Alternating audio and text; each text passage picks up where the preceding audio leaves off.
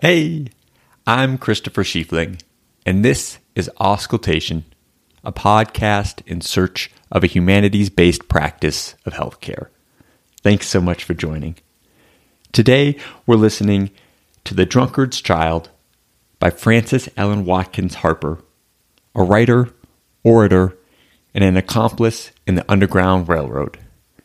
She was also the first African American to have a short story published in the United States.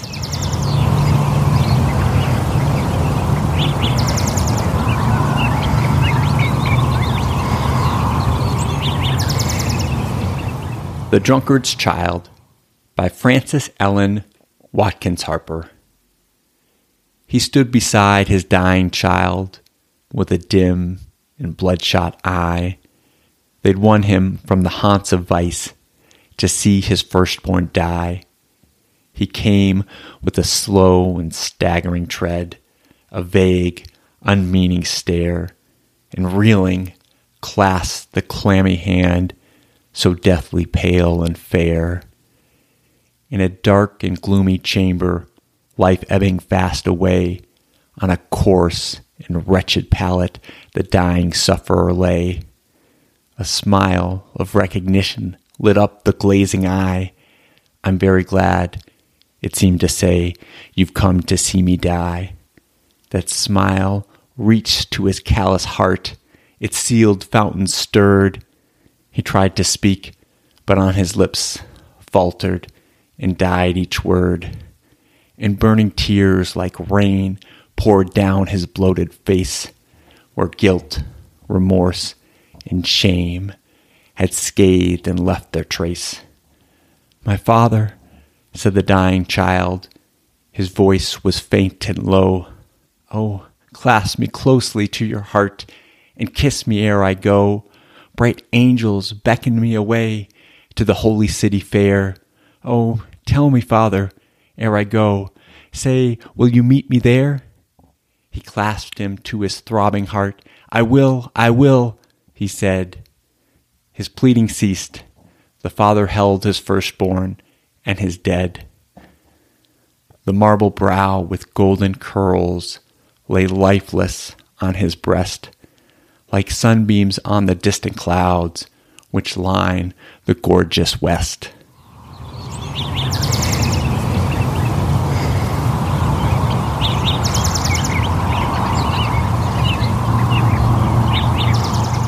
Some thoughts on alcohol.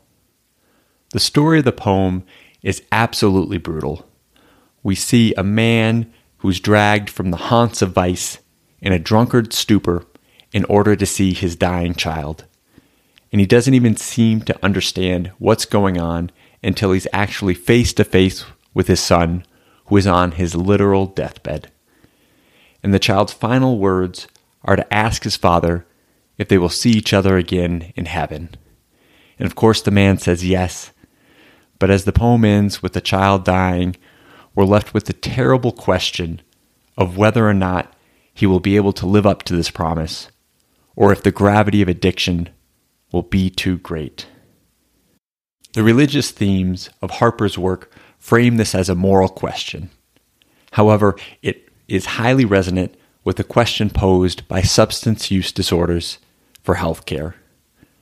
Many of my patients are struggling with addiction, and with the new treatments and new policy changes, I'm hopeful that they will be able to change.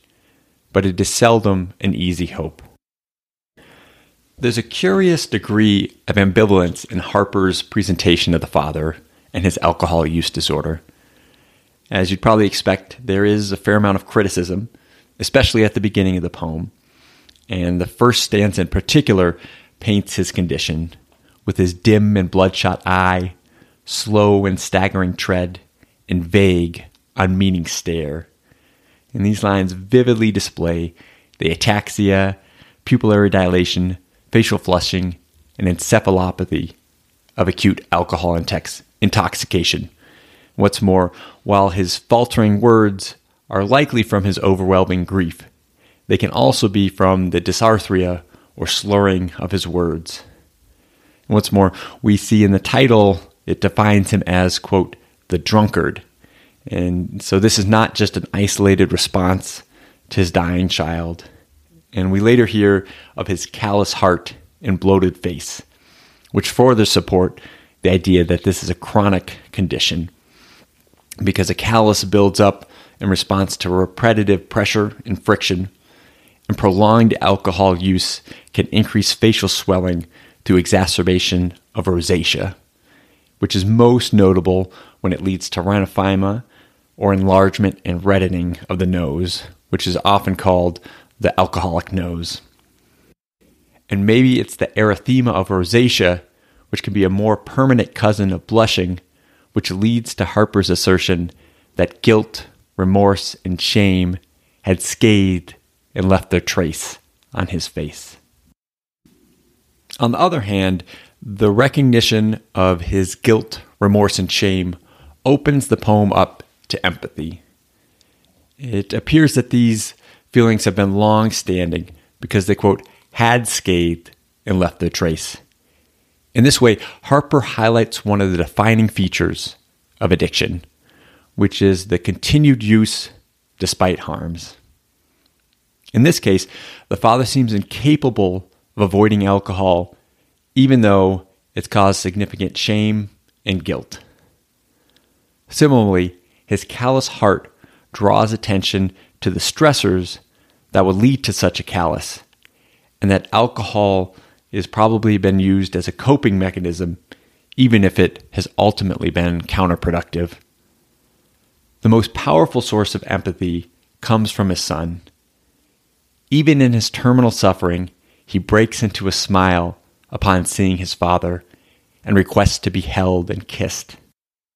Having just seen the father staggering around, clearly intoxicated, the child's smile challenges us to think about how he looks in the eyes of the child. And this is particularly important in light of Harper's Christianity, where Jesus, time and time again, elevated the perspective of children. Some thoughts on emotion. Now, this may be a bit of a stretch, but there is evidence that the father's inability to adequately express his emotion has been a driving factor for his alcohol use disorder. The metaphor of his callous heart is an imaginative version of the hardened heart, which represents repressed emotions. The brilliance of Harper's metaphor is that calluses form initially to protect the skin from stressors, but without other treatments for these stressors, the calluses can go on to cause more problems than good, such as pain, difficulty walking, and increased risk for ulcers and infections. Applied to the father, it challenges us to see what would be the reasons in the first place that alcohol could be beneficial. Additionally, when the child's smile reaches the father's heart, quote, its sealed fountain stirred. The second metaphor continues the image of stagnant emotions that have been allowed to fester until they are released by the smile in the burning tears like rain. Finally, we see the guilt, remorse, and shame had scathed his face. Had scathed is an interesting verb choice. As mentioned before, the past perfect tense, had, speaks to the chronicity of these emotions. And scathed says that these long-standing emotions have harmed him, which is really quite surprising, because normally guilt, and certainly remorse, would be transformative rather than damaging. There is no explicit explanation of why these emotions had scathed rather than reformed. However, the location within the stanza where his heart finally opens suggests that it has been the inability to express these feelings which has led to this problem. Supporting this, the stanza ends by noting that these emotions, unlike tears, had left their trace. They have not been released and instead have caused disfigurement. According to this reason, Harper offers a generous wisdom of the psychology behind alcohol use disorder. This episode is brought to you by Cognitive Behavioral Therapy, CBT, or talk therapy. It's not your grandparents' Freudian couch. You don't have to dig up buried dirt, and it really works. With the number needed to treat in the single digits, you know that if this were a pill, it wouldn't be as hard of a pill to swallow as it is now. So don't be scared to talk it out. Therapists don't bite, and they don't bark either. Go get yourself some CBT. Some thoughts on turning. The turn, or volta, is an important poetic device where the poet creates a shift in the theme or emotion of the poem. This is particularly emphasized in sonnets, where the volta typically appears in either line 8 or 12. The turn in this poem is the child's smile of recognition. Before this, we see the father in the throes of alcohol intoxication, and the setting goes from the haunts of vice to where the child is dying in a dark and gloomy chamber on a coarse and wretched pallet. The turn after the smile is quite dramatic, particularly with light and dark imagery. In the very next line, the smile, quote, lit up the glazing eye, and this creates a metaphoric turning on of the lights from the dark and gloomy chamber, as well as the cognitive clearing of the father's alcohol-induced vague and unmeaning stare and dim eye. Continuing this shift in imagery, we hear about the beckoning of bright angels, and even when the child dies, his golden curls are like sunbeams. Moreover, the smile changes the father. His callous heart turns into a throbbing heart, and sealed fountains finally stir with tears. And the lyricism of this turn highlights the question of whether or not the father will be able to turn his life around. And the poem leaves the reader with significant uncertainty about the father's fate. On the one hand, he's finally been able to express his emotions, so perhaps he will be able to keep the sealed fountains of his heart opened. He also promises his son that he will see him in heaven, implying he will change his conduct. However, the next line is his pleading ceased, and these two clauses are connected with a semicolon, which suggests an even greater unity, and therefore that the promise is actually a plea, and that he's not fully in control of his promise or his alcohol use. Finally, the concluding simile of the setting sun leaves the father in a figurative night. So the question we're left with is, will his son's death be the impetus for change, or will it only further sow the guilt, remorse, and shame that have driven him to drink in the first place?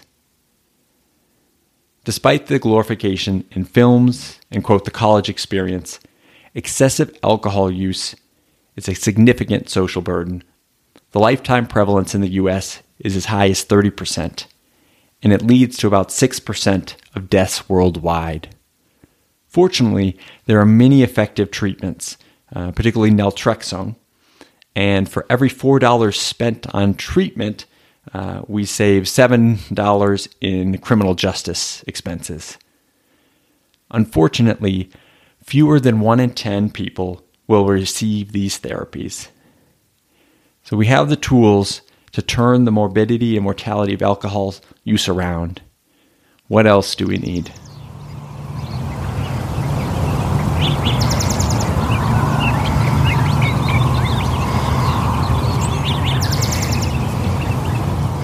The Drunkard's Child by Frances Ellen Watkins Harper.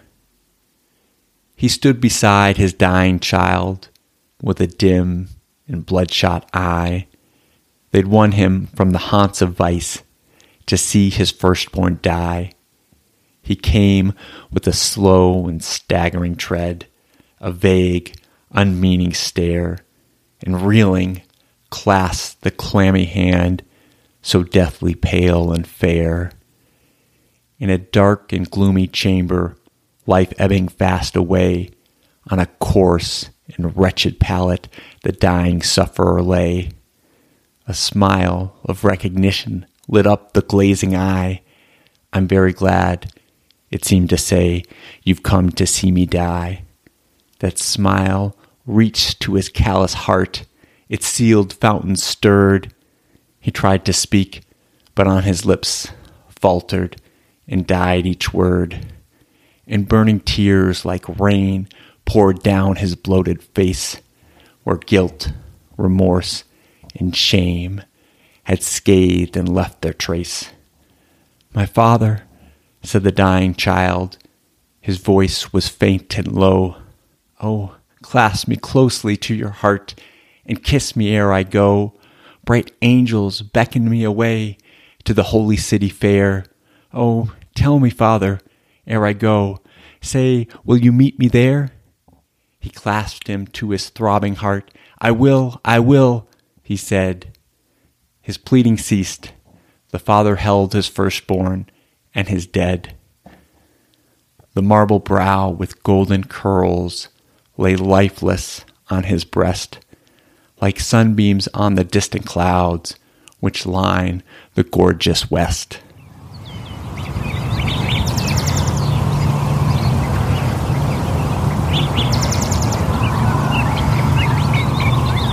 The Drunkard's Child by Frances Ellen Watkins Harper was published in 1855 and is now part of public domain.